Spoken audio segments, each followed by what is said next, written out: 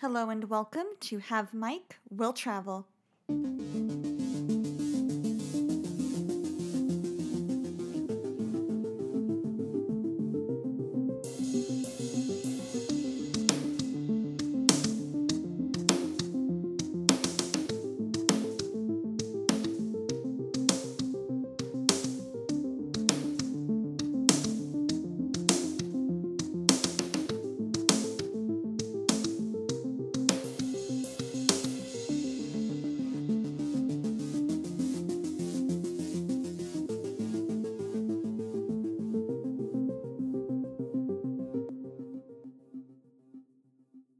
My name is Katie, and I'm a voice actress and teacher.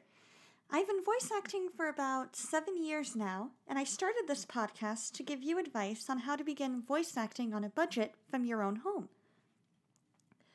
When you first start out looking for auditions, it's helpful to know what the signs of a good director are, the one who's in it for the long haul, and the signs of a director who might be new to the game. In this episode, we're going to discuss how to tell the difference between a good project to audition for and one that you might want to avoid auditioning for. All of these apply mostly to the YouTube world of amateur voice acting, but can also apply to casting calls you may see in other locations online. The first sign of a good project to audition for is one for a director who has established him or herself. This means that they will likely have links available to past projects. This will show that they finish what they start. The more projects the director has under their belt, the more likely they are to finish the project. A caveat to this, make sure to look and see how many projects are actually completed. If a director bounces from project to project without completing any of them, or only has a couple of episodes completed per project, that's a major red flag.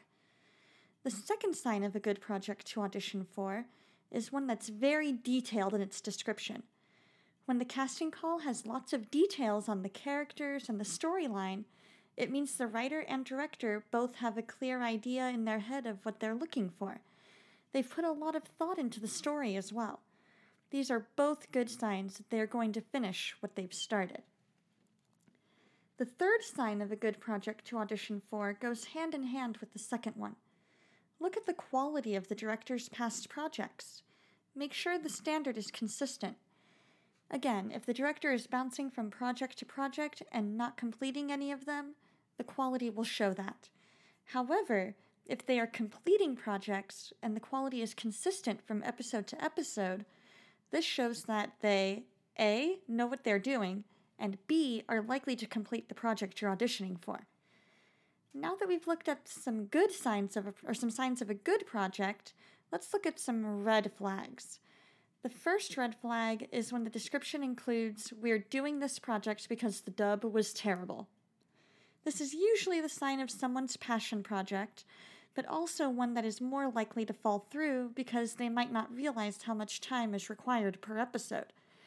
They'll be all gung-ho about it at first, and then realize how much work is involved in editing and become the ghosting director we discussed back in episode 1. The second red flag is when the casting call has been posted for a while. If the casting call has been posted for more than 2 to 3 months and there's no cast list, you generally want to avoid it because chances are the director has moved on to something else or forgotten about the project. The third red flag is a lack of description. If the description isn't very detailed, chances are that not much thought has been put into it, and it shows that the show might not be a priority for the director. Those are just some of the green and red flags to look for when you're trying to find projects to audition for. Please subscribe to the podcast on the podcast app on iTunes, and also it's available wherever podcasts are available through the Anchor app and on SoundCloud. Thanks for tuning in, and I wish you luck on your voice acting adventure.